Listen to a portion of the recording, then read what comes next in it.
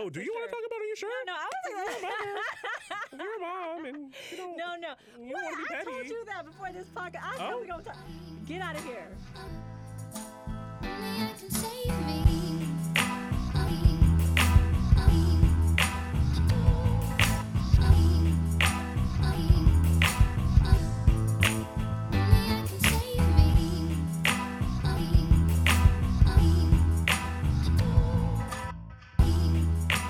Hey everyone, welcome to another episode of Petty Politics. Hey, how's it going? It's Cam. It's Bree. And welcome to the second episode. I mean, quick. I feel like. No, we have a turnaround now. Right. Turnaround time. We're getting you this news ASAP. We're really trying to get the schedule going properly. And so hopefully we'll be able to give you an episode. I'm thinking every Tuesday or so. Yeah, that's what I'm thinking. Every Tuesday. So, because we're recording on Fridays. Right. So the first episode is already up. Thanks to everyone who has already taken a listen to it. Mm-hmm. Be sure to share it with your friends. And sorry for a little bit of technical difficulties we had. I'm sure there was a little bit of like a overwrite on the disc. And so you might have heard like an interview in the background. Sorry about that. But we're getting better, right? Yeah, First we're getting episode. Better. Growing Work in pains. progress. So today in Life and the Law, we're going to talk a little bit about why we went to law school. We're going to also talk in the political about a couple of different things, including healthcare, Russia meddling, hurricane aid, North Korea, the Air Force, and also Colin Kaepernick and the hashtag Take a Knee protest. Mm-hmm. What are we doing in the petty? Oh, God, so much. I mean, who can stop being petty? I'm petty all day, every day. I mean, that's... No, okay, we're talking about the Kardashians. We're talking about Bodak Yellow. Super Congrats, important. Cardi B. What else are we talking about? Those probably going to be the majority of it. Yeah, we have a lot of political to talk about today, so we can't really get into the petty, but just know that petty is always, It's always present. Yeah. It's always around. It's always around. Let's get started.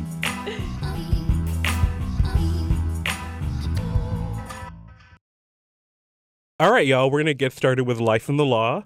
So when we created this segment, one of our interests was really to provide people more understanding about why we went to law school and also how to get into law school. Mm-hmm. A lot of people think that law school can be a place for people to grow and develop a really great career. And we agree, and we want to make sure that we can provide as much information as possible to people who are interested in moving forward with that goal. So first, we're going to talk a little bit about why we went to law school and a little bit about the process that we went through in order to make it here. I've always known that I wanted to go to law school. I've always known that law school was going to be in my trajectory, whether it be short-term or long-term goals, and I ended up just going straight through. So right when I graduated college, I went straight through to law school, which was great.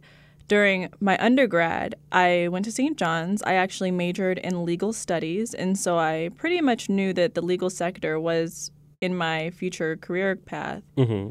I interned at the Queen's Bar Association. I interned with the U.S. House of Representatives at the Congressman's Office of New York's 5th District. That's in Queens. I also worked as a legal research assistant for the law office of Andrew Shatkin. Mm. I worked researching complex litigation issues. I did a lot of secretarial work and things of that sort. And so because my career path was so molded in the legal sector, because I was doing so much work, I ended up saying, hey, let me apply to law school during my senior year. Yeah. And so during my senior year of college, I ended up taking the LSAT. And right when I got my score back, I applied. I sent out my applications. I had already had them prepared. I don't think everyone's trajectory has to be the same. A lot of questions I get regarding going to law school is, what should I major in? What should I intern? Mm-hmm. One thing that I wanted to let you guys know, there's not a specific major that you have to have in order to get in law school that actually stands out and makes you look better. You can be an arts major and go to Harvard. And I know some people who went and they actually majored in piano, I think it was. Yeah, no, there are a lot of people with arts degrees and arts backgrounds before they came to law school. So for some people, law school is their second career, right? Mm-hmm. They've gone and done something already. Yeah, I mean, for most people, I feel like coming straight through, we were the minority. Right. Yeah, right. A lot of people were older, a bit more mature. And so when I got here and I'm 21, just getting my cars to drink, I was No, yeah. So Yeah. I kind of always known I was coming to law school, and then when the opportunity presented itself, when I knew it was time to start applying, I was just in it.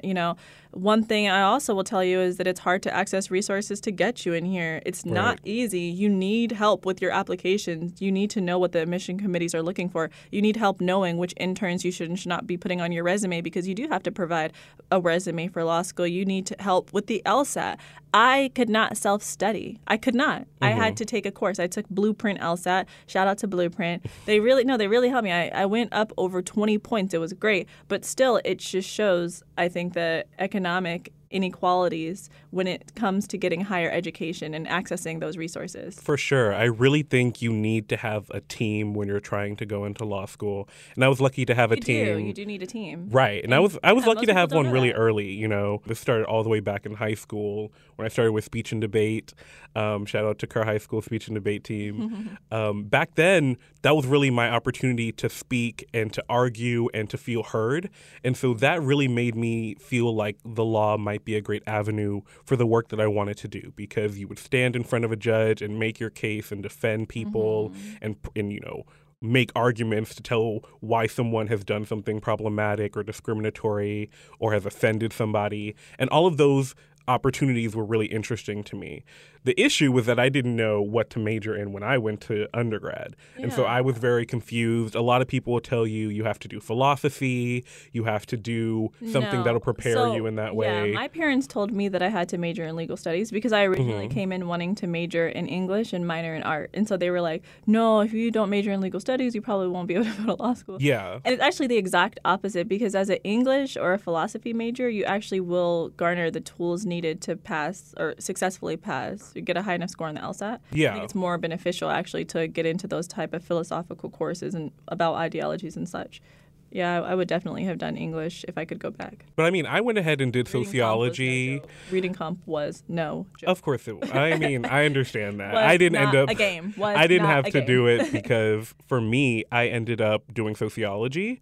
And so doing sociology is actually really helpful because I got to learn a lot more about the underpinnings of our laws and some of the things that you won't hear too much about when you're thinking about policy advocacy. I mean, we've done some of it in law school too. It's not like you can't.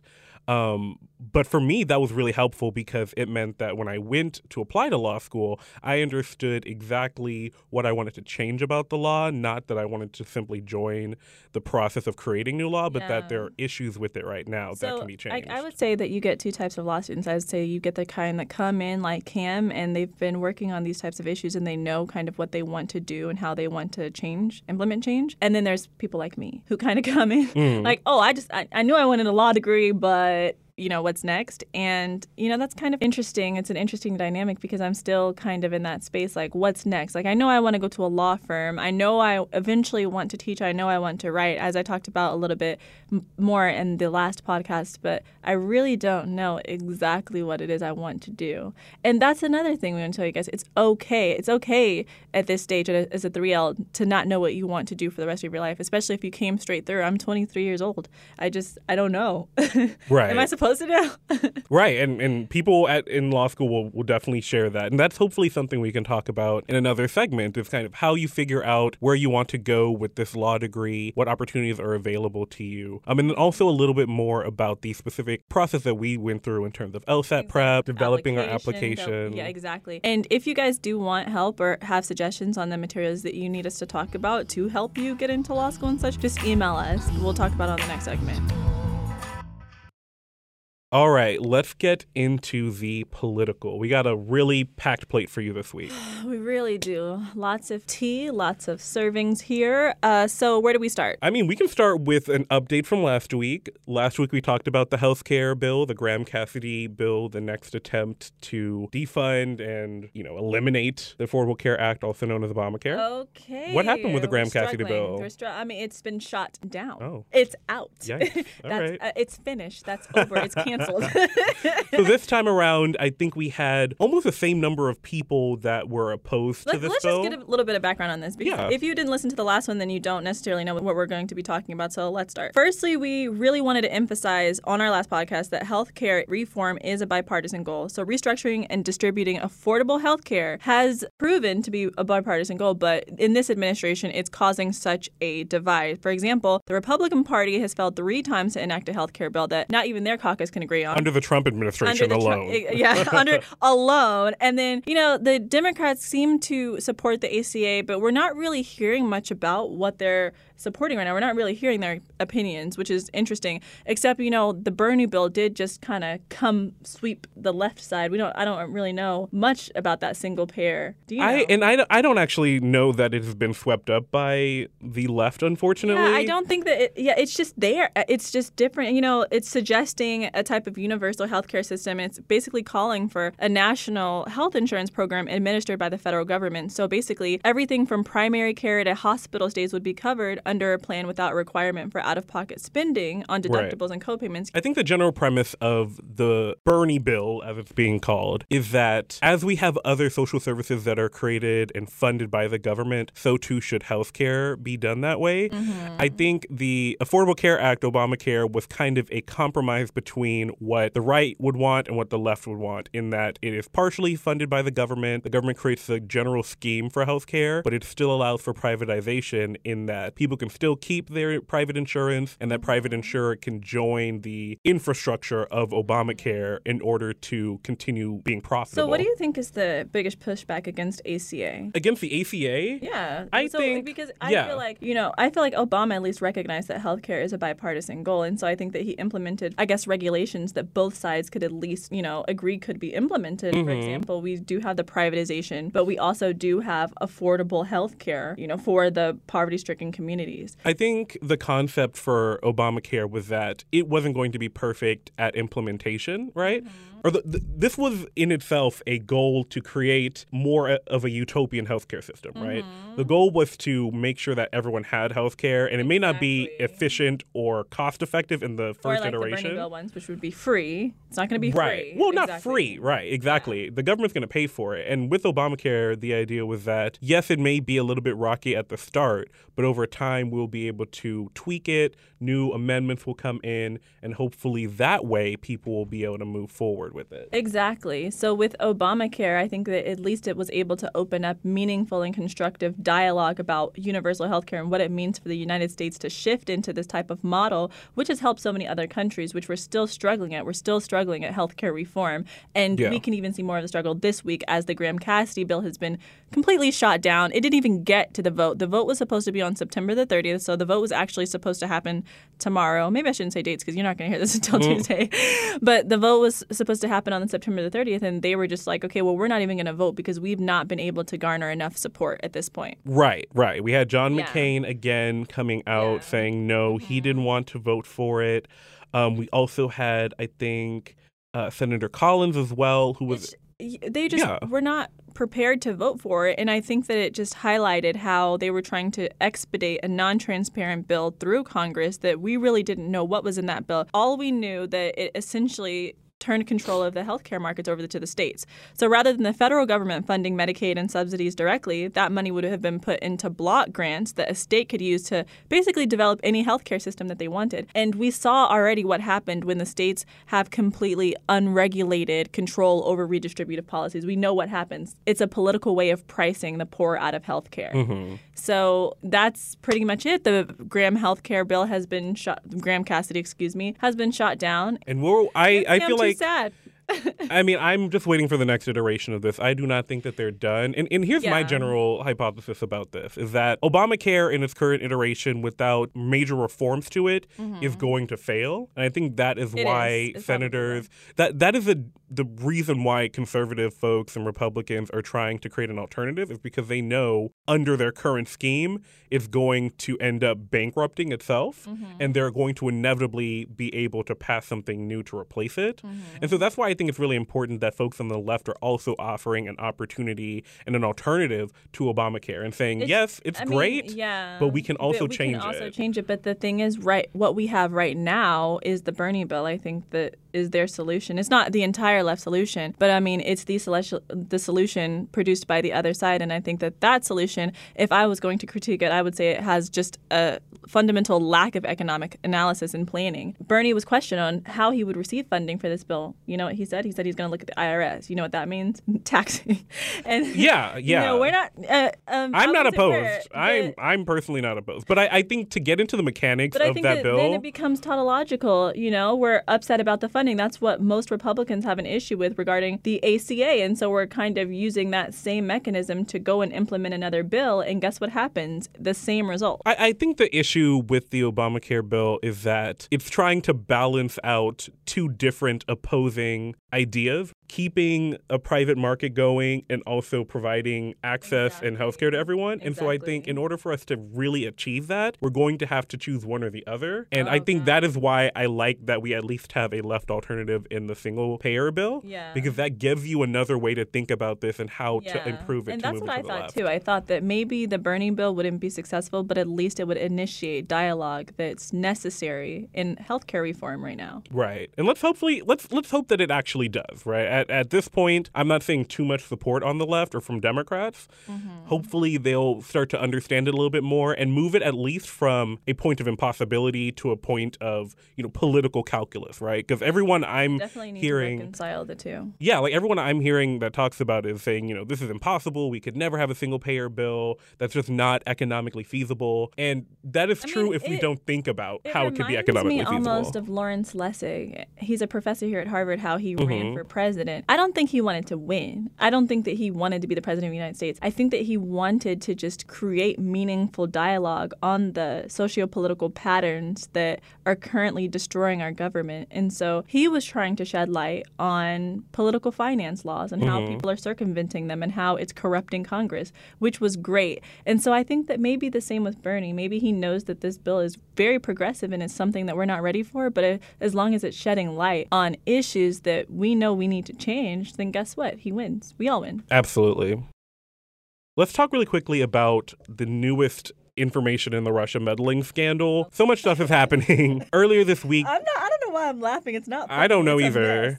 So recently, I heard that there was some new information coming out. Right, what's happening right now is that we're looking into how Russia ended up influencing the 2016 election. We already know that they have had access to all of these fake news sites and have been trying to push out information to try to change public opinion. Fake news, that's a term coined by the current administration, and look what happened. Correct. It's apt. Look at the collusion. It's an apt term.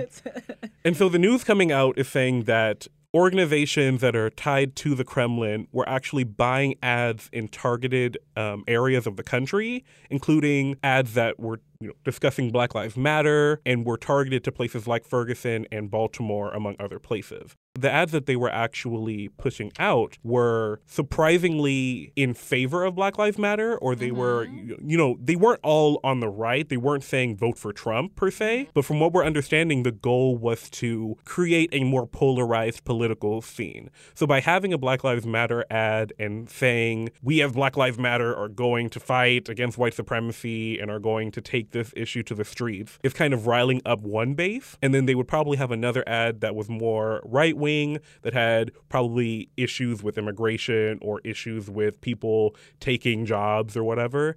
And that was going to polarize the right. And ultimately, that meant that there was going to be a very sharp division in the 2016 election. And so it looks like they did a pretty good job, at the very least, of they pushing said that the targeting of the ads was very sophisticated. And it's interesting. I think that that's actually everyone's biggest issue with the Russian collusion is that it created just a natural distrust in the American democratic system amongst citizens. And what happens when that happens? I think that we can get into nihilism and what Cornel West calls even political nihilism. We just end up losing hope in the system, and then we are disincentivized to vote and to participate, and guess who takes control? So I think that clearly one of the biggest issues with the Russians colluding and creating these ads. Absolutely. But I also don't want to assign all blame to them, because I think even that is kind of problematic. I'm sure that, at the very end end of this entire ordeal, when we find out exactly what Russia did and exactly how they influenced the election, people on the left, Democrats, are going to say, see, this is why we lost. And I don't think that is going to be a sufficient argument to make. My God. The ads were amplifying divisive social and political messages across the ideological spectrum. So they were getting into LGBTQ matters and immigration and gun control. They really had their foot in on our government. Yeah. That's crazy. That's crazy. And they weren't creating a division that wasn't already there. Exactly. I think they were really just trying to bring it to the light and to... So they were stirring the pot. Yeah, The pot. I feel like they weren't creating the division, but it was there. They widened it, and then the division's been emboldened by our current political rhetoric.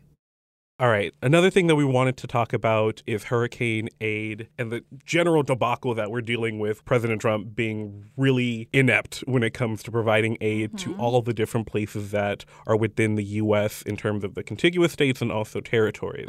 So I personally am from Houston. Harvey came through only a couple weeks ago now. And Houston is still trying to repair, trying to rebuild. And I'm thankful that I have, family there that is totally fine. I do have friends that have been affected by it. And I'm sending out my best wishes to them as well as the entire city tries to rebuild. We also had Hurricane Irma that came and ravaged the Caribbean islands, and then we had Hurricane Maria that just went through and has affected Puerto Rico. And Puerto Rico has really taken the spotlight because... They call it Hurricane Maria. That's interesting. I didn't know that. Oh, you know that they name them... Well, I mean, they name them, letters so that the first hurricane of the season starts with A and then B, C, D, like that. Know. Yeah.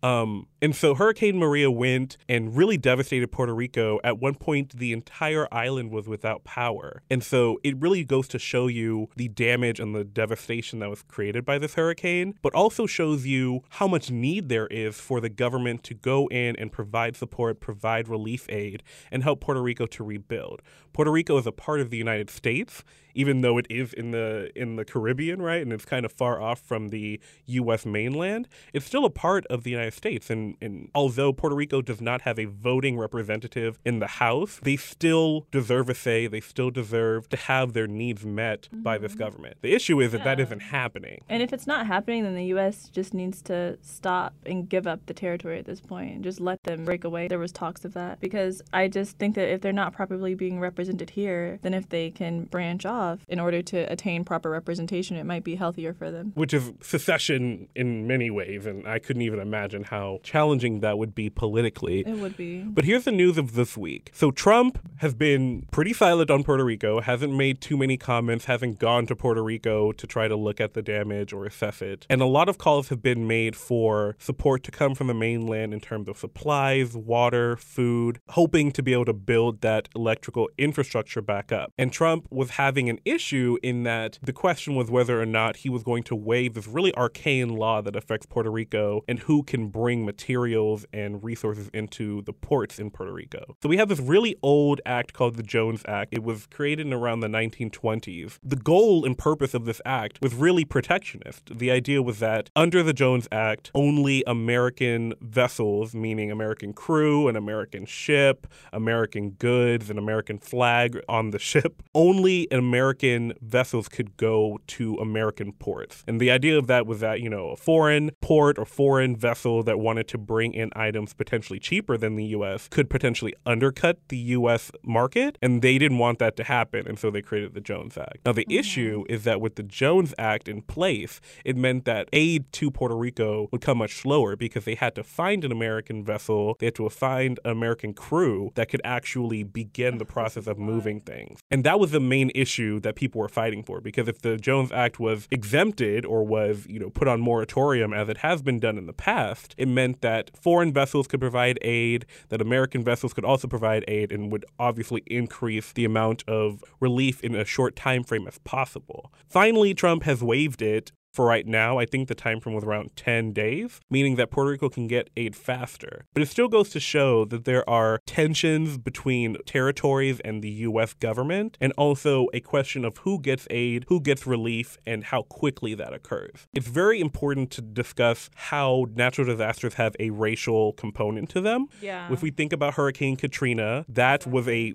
case in point in discussing who gets aid, if there are people that are people of color, that are black, that are low low income? Are they the first people getting aid? Are they ignored? Are they left for dead? These are issues that have been discussed very prevalently since Hurricane Katrina, and all of these rampant hurricanes in the past month alone have created another issue and another moment to talk about. So you're saying Kanye West was accurate when he said George Bush doesn't care about us? It was a great question, right? It was a political statement and a bold move at that time, right? Did you see everyone's faces? But the point of that statement, not that Kanye would probably say it now, but I actually remember a tweet saying, so who is going to be like Kanye in this case saying Trump doesn't care about Puerto Rico? Doesn't care about Puerto Rico. It would be rather important for someone to probably say that because it's been really hard for them to get the relief that they need. But also in Houston, too. I've been looking into an issue that I might want to work on about the 3rd Ward in Houston, which is right next to downtown Houston. It is a historically black, historically low-income area that has been around for decades.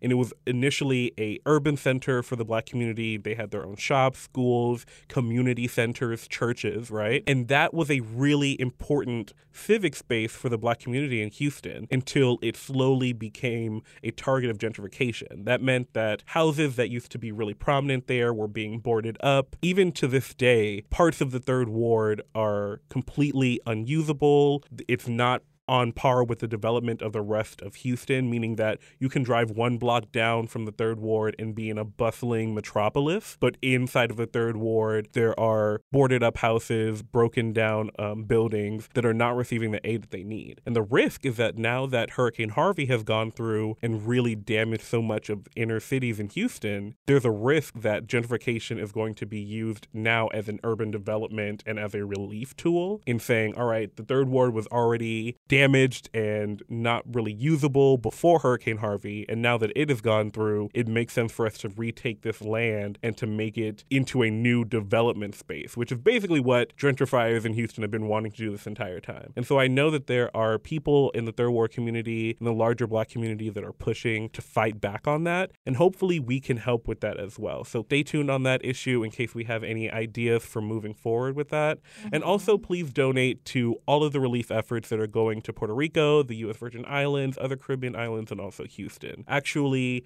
there's a song that came out. It's called Mi Gente. It's actually from J Balvin, Willie William, and it also features Beyonce. And so it's a really nice charitable effort. All the proceeds from the song Mi Gente are actually going to aid in Puerto Rico, in Mexico, also in the Caribbean islands. And so that's really important. Awesome. I didn't know that. Right. So it's really important that we have opportunities to do this and for artists to be using their platform in order to talk really deeply and meaningfully about these issues. Soon as I walk in, boys start they talking, right as that booty sway. Let's talk about the NFL. Okay, now we're going to talk a little bit about the Take a Knee protests that have been happening across all of these different athletic kind of communities, right? The NFL, NBA, soccer. Have NBA players been taking the knee? They're involved in this for sure, whether or not they're taking the knee. Yeah, they're involved in it, but I haven't heard much from the NBA.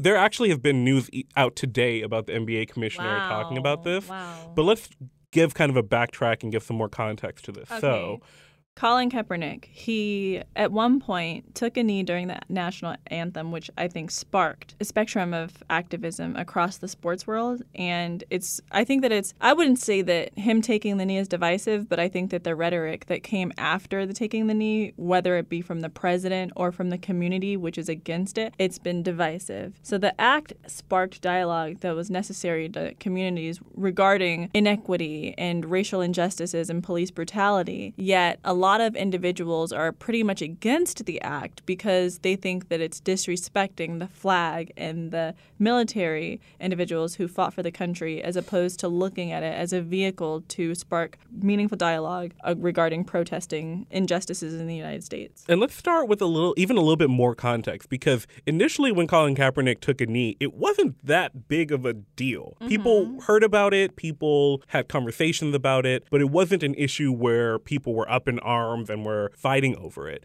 It kind of operated in the way that a lot of Black activism operates, in that it slowly blacklisted Colin Kaepernick, and at the end of that season, he was not signed on to another team. And because he wasn't signed on to another team, that actually led to a lot more political unrest about this issue. People started to say, well, Colin Kaepernick is so much better than so many other quarterbacks that you have on roster for different teams this year. And because he's been blacklisted because of his activism, basically. And that's racism. Which is exactly. And so that is actually when Donald Trump got involved, because when he began to talk about this issue and began to comment and critique the fact that Colin Kaepernick was taking a knee, immediately everyone began to kind of build up the tension about taking a knee and what that stands for as a form of political speech. Well, not only that, I think more NFL players started taking the knee in response to Kaepernick being blacklisted, and then Donald Trump jumped in. It's in part that, right? Yeah. But it also began with Donald Trump at this Alabama rally for one of the primary candidates who didn't even win the primary. He made the statement about NFL coaches and NFL commissioner and team owners talking about removing players that were taking a knee, right? He called them an expletive. He called their mothers an expletive. Exactly. And, creating this whole firestorm, whereas people felt, all right, if you're going to challenge us and insult us for taking a knee, which is the most quiet and passive protest I could really think of. And then you look at the quote-unquote free speech rally ignited by Nazis and such, and then you tell them that they're nice people, knowing that speech or their protesting incited violence specifically. And when the NFL players are doing this knee, they're not necessarily inciting anything. They're speaking up against injustices without having to speak at all. They're literally taking a knee. And so that created a lot of tension for players and made them feel like they had to actually take a stand by taking a knee. And so over the past weekend, we've seen a bunch of different teams either take a knee during the national anthem. Some didn't even come out of the locker rooms when the national anthem was playing. And all of these were seen as various different ways to protest either Donald Trump or the initial issue that Colin Kaepernick was trying to pose, which is racial injustice in this country. Exactly. And so it's now kind of been muddled, and it has this really weird component to it now where people on the left, people on the right are also trying to grab onto this common middle ground to see who is winning in this attempt to influence free speech. Exactly. So, for example, before Trump even made this comment, there were calls for the Black community to boycott the NFL because they had not brought Colin Kaepernick back onto a team. So people weren't watching games, they weren't buying tickets to go to games, and as a result, we started to see images of football stadiums being pretty sparse. So people thought, all right, this movement is working. By removing our money from these spaces, we're actually having an influence on how they interact with their customers and with the American public in general. After Donald Trump made those comments, then, there was this idea that people on the right were going to protest the NFL letting people take a knee by not going to games too. So now the issue of who's going to games and who isn't going to games is up for grabs within this kind of middle ground where the left is saying people aren't showing up because we're boycotting the NFL because you're racist. And then people on the right are saying no one's showing up to games because we are boycotting the NFL because you are unpatriotic. Yeah. So in the middle ground is this really weird question of who is doing the protesting, for what reason, and for what goal. Well, I'm not worried about the right protesting. I'm really not. And I'm not worried about anyone who protests other people's way of protesting. And that from that I mean, I'm not worried about like the burning of jackets exactly. and jerseys and memorabilia that people have been doing. I'm not worried about that. I think that we just need to touch on 4 very significant caveats, which are activism tactics. I think that we need to talk about, firstly, why are NFL owners chiming in? And we need to talk about the fact that they are chiming in at this point. They let it get to this point, whereas the president has gotten involved and has just called them out. regurgitated exactly expletives regarding them. why are they just now joining? We can talk about the other critiques of activism. We can talk about people saying that kneeling is unpatriotic, that people saying that it's okay for them to protest, but just not here. And we can talk about the critique that they're being paid millions of dollars to play a game. Why don't they just play the game? I mean, when we talk about these issues and we talk about critiques of protest tactics, this has been a tool used by the right and even people on the left when trying to talk critically about the actions that people take to pursue these projects for racial justice, for gender justice, for economic justice. All of these different projects have different techniques and different tactics that they use in order to get attention to have that conversation. And so for those who are saying that the protesting is disrespecting the flag, I think that that's just disrespectful in itself, that statement, because clearly you're not looking at the root of the issue. You're not looking at the systemic injustices that are causing the players to, I guess, have to protest. Players are not protesting against the flag. They're using the anthem as a vehicle to protest inequality. They're protesting police brutality. Like I said before, they're protesting injustices. And I think that that's the conversation that no one wants to have, because this story has been hijacked, as Nick Wright said on air. The story has been hijacked to talk about protesting against military representatives and against the flag. This is not a protest about that. This is about unity. This is about racial justice. Even Colin telling us that he kneeled after discussing the best ways to protest with the military. And this is what they suggested. And so I think that this just sheds light on how easy it is to overlook the real meaning of certain actions and certain protesting avenues and say, okay, this is why you're not doing it correctly. I think it's almost the same as within Ferguson. People were so caught up on the damage done by some of the activists, and mind you, this wasn't all of the activists. The Black Lives Matter movement does not mean to incite damage. Is not meant to be rowdy or arguments and fights and such. They're meant to get a point across, and maybe if their political strategies are not completely orthodox, that's not your place to critique. You need to think about the message. And I think that in all of this, and continuously critiquing the players' ability to sit during this anthem, I think that you're losing the message. It's becoming convoluted in that critique. So the attention is definitely shifting, and I think that strategically it's shifting for the right wing.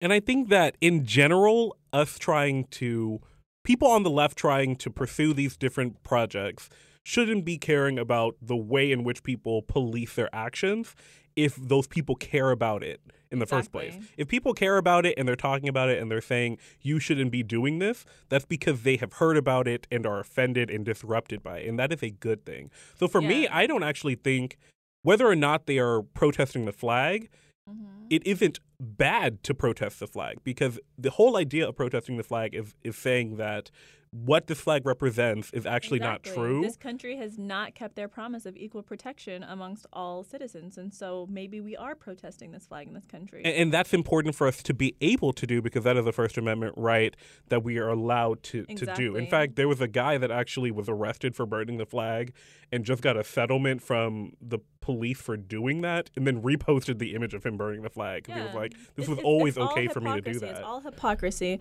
And even going from you're not supposed to wear insignia of the flag. You're not supposed to, lay the flag horizontally, down. Oh, yeah, the flag code and all that. The flag code. And we're breaking it. We even break it in sports constantly. Yet we want to sit here and talk about individuals kneeling during the flag. So in order to get a political point across. And so I think that it's just all hypocrisy at this point. And also, I think the argument about these players are being given millions of dollars to just play this game. What does that take away from? I feel like that dehumanizes these players, regardless of their pay for the sport that they exert so much mental and physical energy in. They're being taken away from their families and such, and you're saying, oh, you're making millions of dollars for doing this. Okay, well, that's their livelihood. Right. Outside of that livelihood, they still have political affiliations. They still, by phenotypes, are being judged socially and treated as such. And so for you to trivialize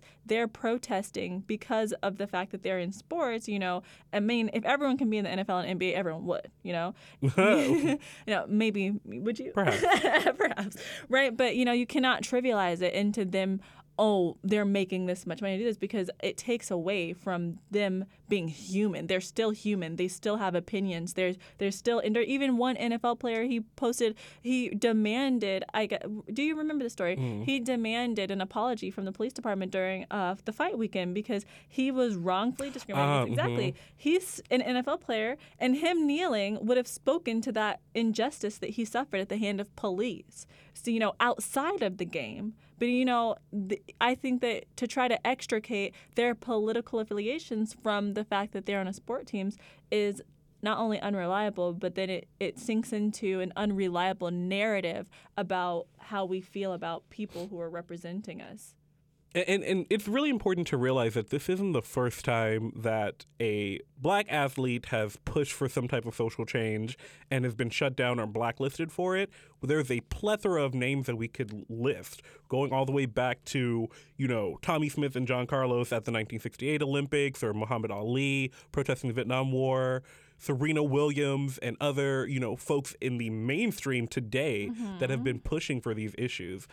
All goes to show that people will always come after you when you're saying something that is going to disrupt their comfort and their privilege. Exactly. And I think it's important for us to think a little bit now about what does the hashtag Take a Knee activist project stand for now. And I think that it's kind of muddy, and that's kind of unfortunate because we at this point don't really know what taking a knee means or what the project and the act was to, signify.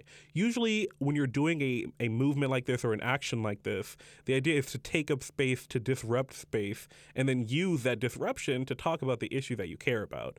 What's happening now is that the taking of a knee is the statement itself. Exactly. So to take a knee, as opposed to the message behind it. Exactly. So now the question is, if you take a knee, are you patriotic or not, or do you care about the country or the flag or veterans or not? When it really should be, now that we've taken a knee and now that you care about it and you're pissed, let's talk about all the racial injustices that black people, people of color, immigrants, women, LGBT people still encounter on a daily basis. And if we were to begin having that conversation again, I think all of the commotion that we've experienced over Take a Knee would actually be worthwhile. And in fact, Trump made comments about the Take a Knee protest and said, this isn't about race. I haven't said anything about race. This is just about patriotism. And in him saying that really represents what the issue is. If the issue is the fact that, first of all, he hasn't said anything about race. Thank you for finally admitting it. Right. When clearly this issue is about race. It's about racial inequalities and the inequities suffered by different racial groups in America. So if you're going to say this is not about race, then you don't know much about this country. And that is probably accurate and probably the best description of the Trump administration is it is ignoring race and moving away from it. Exactly. And by ignoring it, they think that it isn't about race. You're overlooking the substance of the issue in order to critique how the issue is brought to your face. So I'm overlooking what taking a knee is about in order to critique the fact that individuals are taking a knee, calling it disrespectful when clearly it's hypocrisy. So I wanted to talk about the owners joining in on this debate, the owners finally coming up and speaking out against Donald Trump. What do you think about that? I think that when we talk about these NFL owners, the question is, are they fighting for this because of a interest in racial justice, or are they fighting because their feelings are hurt? Exactly. That's exactly what I'm thinking. So, there's a theory called the interest convergence theory, and it was coined by Derek Bell. And that theory basically says, actually, Cam told me a little bit about that theory, but I started researching it a bit more, which is great. The theory says non-black people don't really... Or people with privilege. Yes, people with privilege in general do not join social or political movements unless it's going to somehow benefit them. And so an example would be Brown versus Board of Education. And the argument was that these schools were desegregated because in a time where there was war, particularly with the Soviet Union, the Cold War, they wanted the United States to look as though they supported human rights and civil rights. And so clearly that benefited the individuals that were able to access resources in certain schools, desegregation, but it also benefited the United States and the privileged individuals. And so right now, the issue is that these owners are finally stepping up. Now, one thing that I will say is I think that's conflicting is that these owners, they knew what kind of person Trump was. They heard him. He's called individuals way worse than the expletive that he called these NFL players before demanding that their coaches fire them for taking a protest, taking a knee. And so they not only knew what kind of person he was, but they donated millions of dollars to his inauguration, and to even his presidential campaign. And so why now that this is such a hot topic, are you stepping up and finally speaking against a president that you put into office, knowing his viewpoints, knowing his discriminatory rhetoric, knowing what he's advancing and emboldening in the country in order to create divisiveness? Why is now the perfect time for you to step out and say, hey, this is not right, this is incorrect behavior, and I support my players taking the knee? What do you think? I mean, that all is very much true. And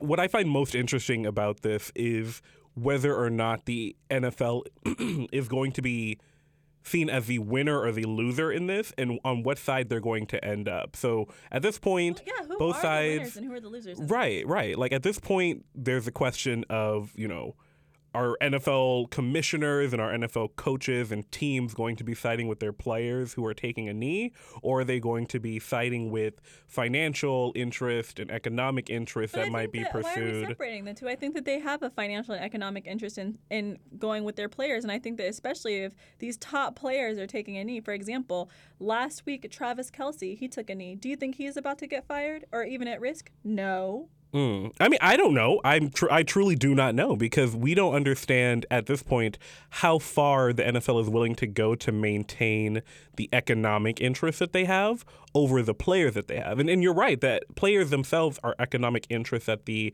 NFL has.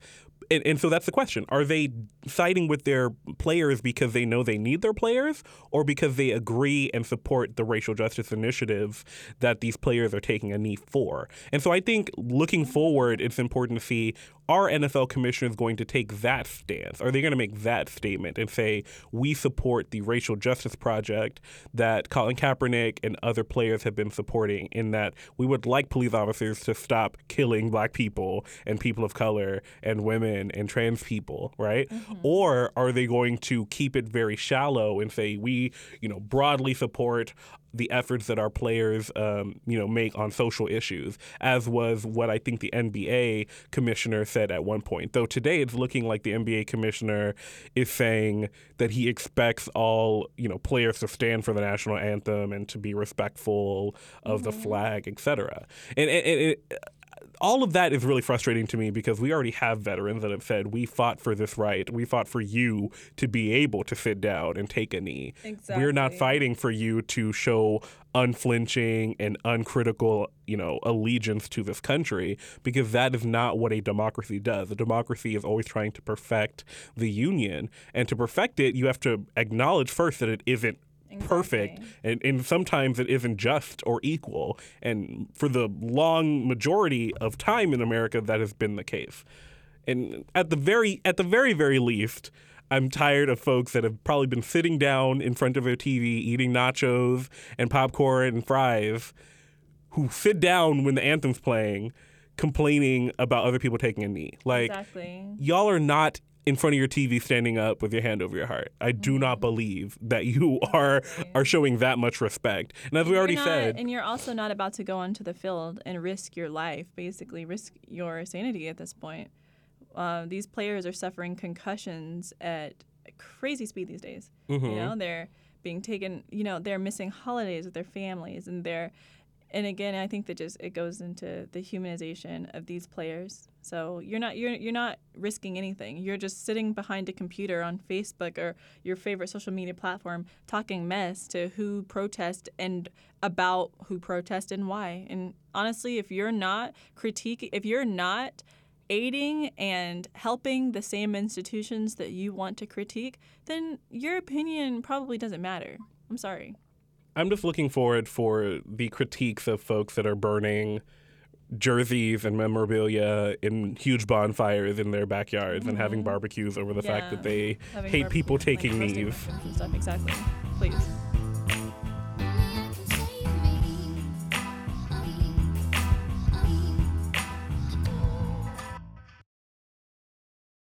So now we're going to get into the petty. That's correct. So we have news that Kylie Jenner is pregnant and also that Kim and Kanye are expecting a third child via surrogate. And both of those things are Like great. the baby's like on its way, like they're in labor.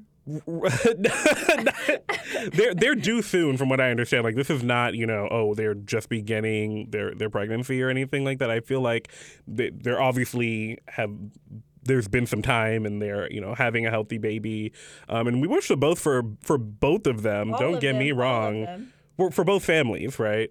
My thing is, and the thing that I wanted to particularly talk about that I thought was petty, is about how the Kardashian clan has been kind of birthing its way into blackness. Yes. And I think that part... So we can talk about... What do you have to say, Brie? First of all, can you birth your way into blackness? The Kardashian clan has been most critiqued at this point for their appropriation of black culture. That's a valid critique. I mean, from the cornrows to the black men to everything, to the, I think, even facial features that have been altered to look more like black phenotypes. Yes. I think that they have been appropriating black culture. However, are they trying to birth themselves into the black culture? What do you think? Because all of their kids, absent Kourtney Kardashian's kids, are black. And I think that is corollary enough for the point that we're trying to make, especially given all of the events that have been happening in the black community, to see that, Kim Kardashian and Kanye have 2 black babies, right? Mm-hmm. And have been trying to make statements, but haven't really been out. Again, we were talking earlier about. West even talking? Well, that's what I'm trying to say, right? But I don't even. Well, not anymore. That's the point. To the black community. That's the point. Like we were talking earlier about how Kanye had made that statement about George Bush not caring about black people, and since then last I checked, he was having meetings with Trump at Trump Tower. So it's like I know we don't really know. He wants to speak out about how black people basically have been blocked from entering the fashion community, and being big label names, which is interesting enough to me because his clothes, if you can call those garments clothes, they sell for about what, $400 or $500 a t-shirt or something crazy. It's crazy. No, his prices are so they're, I guess, exclusive at this point to a certain community because clearly the black people that he alleges that he's trying to get into the fashion industry, they're not mostly able to afford these items. So I don't understand how you're speaking out so much about black people being blocked from the fashion community, but your prices are pricing out black people from accessing your own clothes. Like, why are your Yeezys like retailing? How much? I feel like you're personally hurt by Kanye West on that. I was never buying Yeezys, so like that isn't my issue. And it's I've made it my issue, and I stand here as a hypocrite because I do have a pair of Yeezys. Oh, yeah, I do. Do you? Yeah. All right. I mean, that's cool. I still think that, for example... But I'm not trying to change the fashion industry, so maybe that's not hypocrisy. Maybe it isn't. I mean, one thing that I know for sure is that, we had Fenty Beauty that just came out. A lot of black women have been really excited about that. Affordable? It, from what I understand, it's pretty affordable. Great. The issue is that immediately after that, Kylie Jenner and her kind of makeup line was then magically more inclusive of different skin tones, right? Mm. And so it goes to show you the fact that... I know, because that Mary Poppins lip stuff wasn't looking cute with my skin, boo. And that has been a common issue with many makeup brands in that they do not care as much about darker skinned girls. She has a lot of nude lipsticks. And nude... Kylie, your nude is not our nude. And that's always been an issue, right? But to know that, Kylie Jenner is about to have a black child baby that is potentially not going to be able to use the makeup that her mother has been producing is kind of going to show the idea of like birthing into black culture, but not supporting black culture in the most holistic sense. Exactly. What if there's a plot twist? What if there's a white baby? Because we really don't know who her baby daddy is. I don't think it's respectful to inquire, but who is her baby daddy? From what I understood, they had said who her baby was. No, her baby father was. Say, "Oh, that's my baby" on Snapchat, and then her new boyfriend. What's his name? Well, they're two people she's been dating, Tyga and Travis Scott. Regardless, the baby's going to be black. If a very...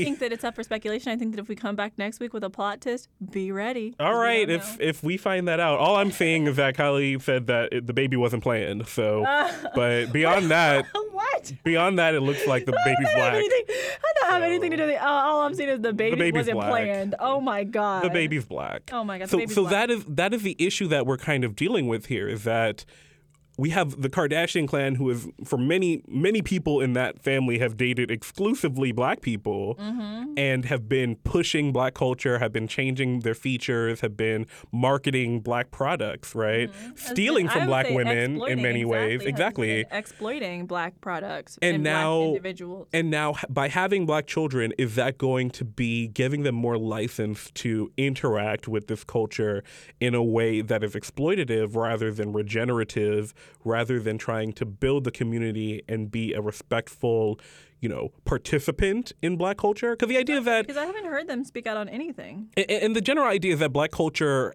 is exported globally, whether we want it to or not. Exactly. And so we always appreciate respectful understanding and appreciation of black culture, not exploitation of it and use for making money. Remember back when Kendall did the Pepsi ad, right, and was trying to solve... What was that? Rather than taking a knee, she pulled out a Pepsi, right? Exactly. And so the statements that have been made by the Kardashians about racial justice issues have paled in comparison to the money they've made off of acting black in the first place. And what is acting black? I think that I don't really like using that term, but I think that just speaks into the term of black authenticity, or the idea of black authenticity. What is black authenticity, and how is it looked at interracially and intraracially, and what is authentically black? And so at this point, do the Kardashians have a pass or a leeway into black authenticity, being like, exactly, because we really don't know what race is.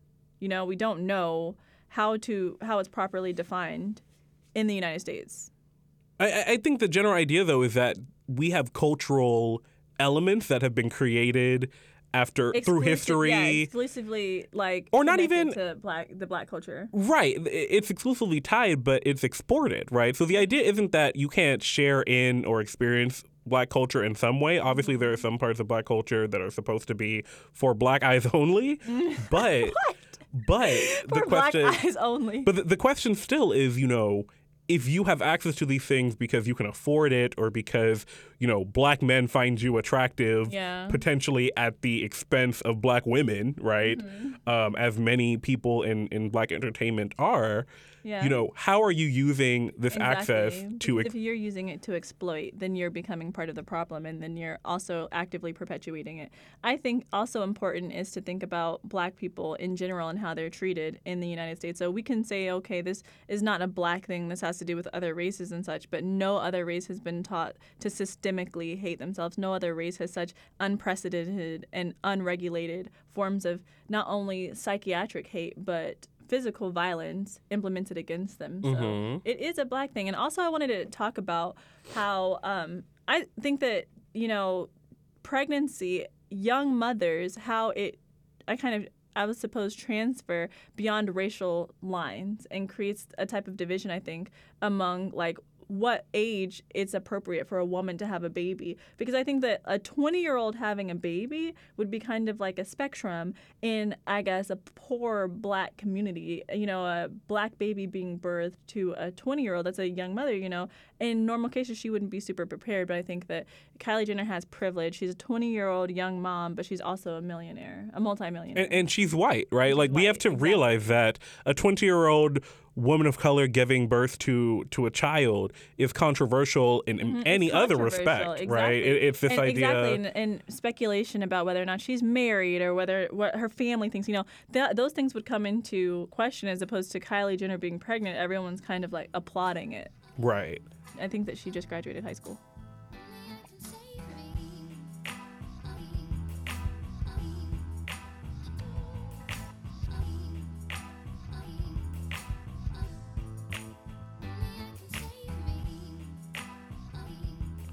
In other relevant news about people exploiting white culture, Taylor Swift has been dethroned. Her fancy single about things that she did or did not do and who forced her to do them has been dethroned by our own Cardi B and Bodak Yellow.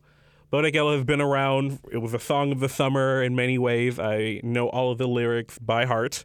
And it actually went to number one. Me too. On the Billboard Top 100, I believe. Why do you think it went to number one? What in those lyrics made it go to number one? I think it was just a very empowering song. It made people was. feel like they were hot and on fire. One or two, these expensive. They- I got some rip on these are- Yeah, no, like I feel like it made people feel like they were, that person, right? The person in charge, the HBIC, if you know what that is. Insert expletive. Right. Explanation point. So, Cardi B has been pushing for this type of, spotlight and for this recognition for quite some time. This was she's already put out 2 mixtapes in 6 months. Who's working as hard as her? Callis. But Bel Callis Almanzar, okay?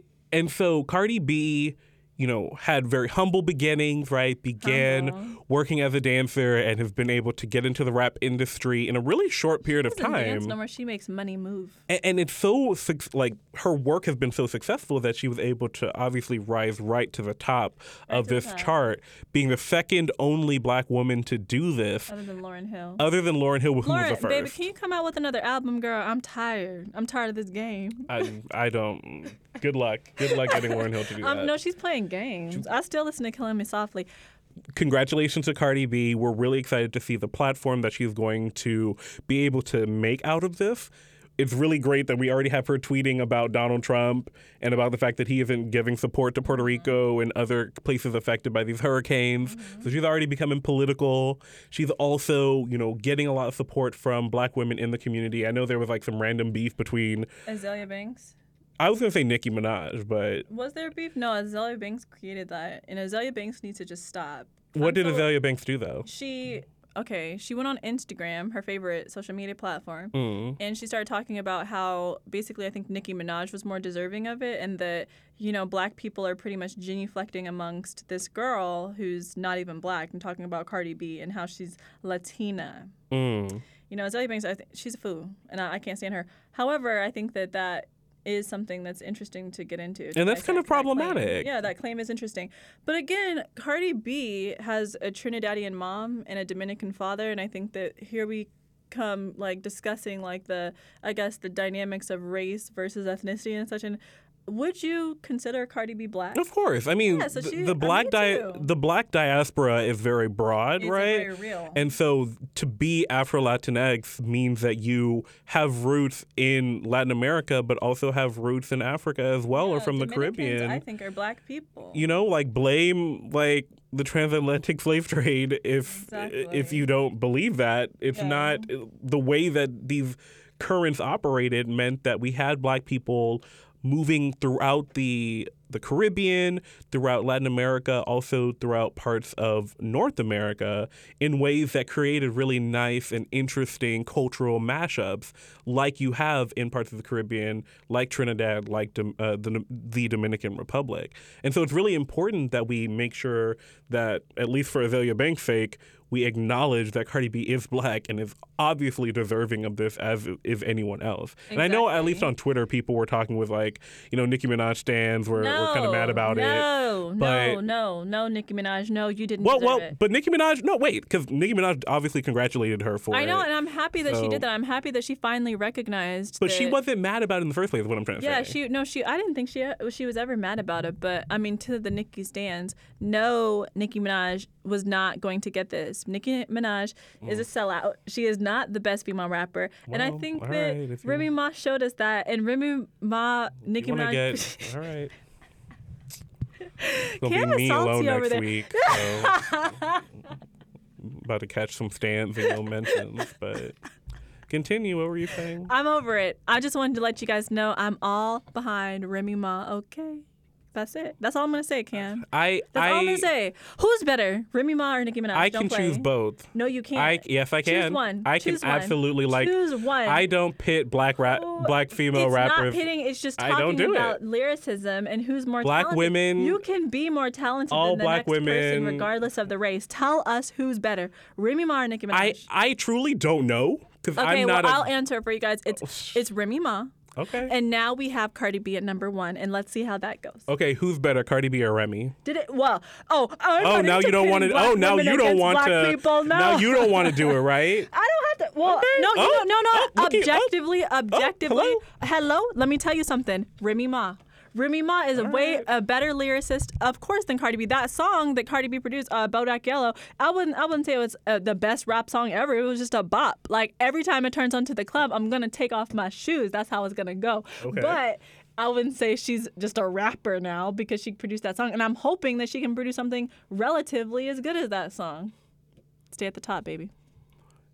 Congratulations, Cardi. Congratulations, Cardi. Please keep shining, despite the haters like Grace.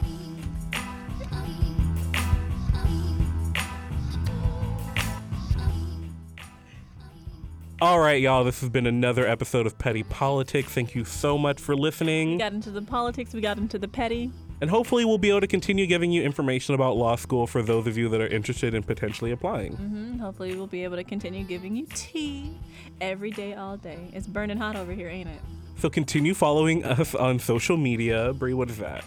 Okay, so our handles are at Harvard Bolsa. That's at HARVARD BLSA. And that's both for Twitter and for Instagram. Also, we are now on the Apple iTunes We are app. on iTunes. We're live. We're live. We're lit. Go to Lit Apple and Music, live. look up podcast. You will find it. I'm so excited. I'm too hype about this. So please go there, like and subscribe, send us a comment. Review, tell us the content we need to ask. Starting ideally next week, we're going to start having people come on, and we're looking at big names, talking about big names, not just people in the community, not just the locals. We got some fire. Kim's making a face at me. Okay. No, we do. We might.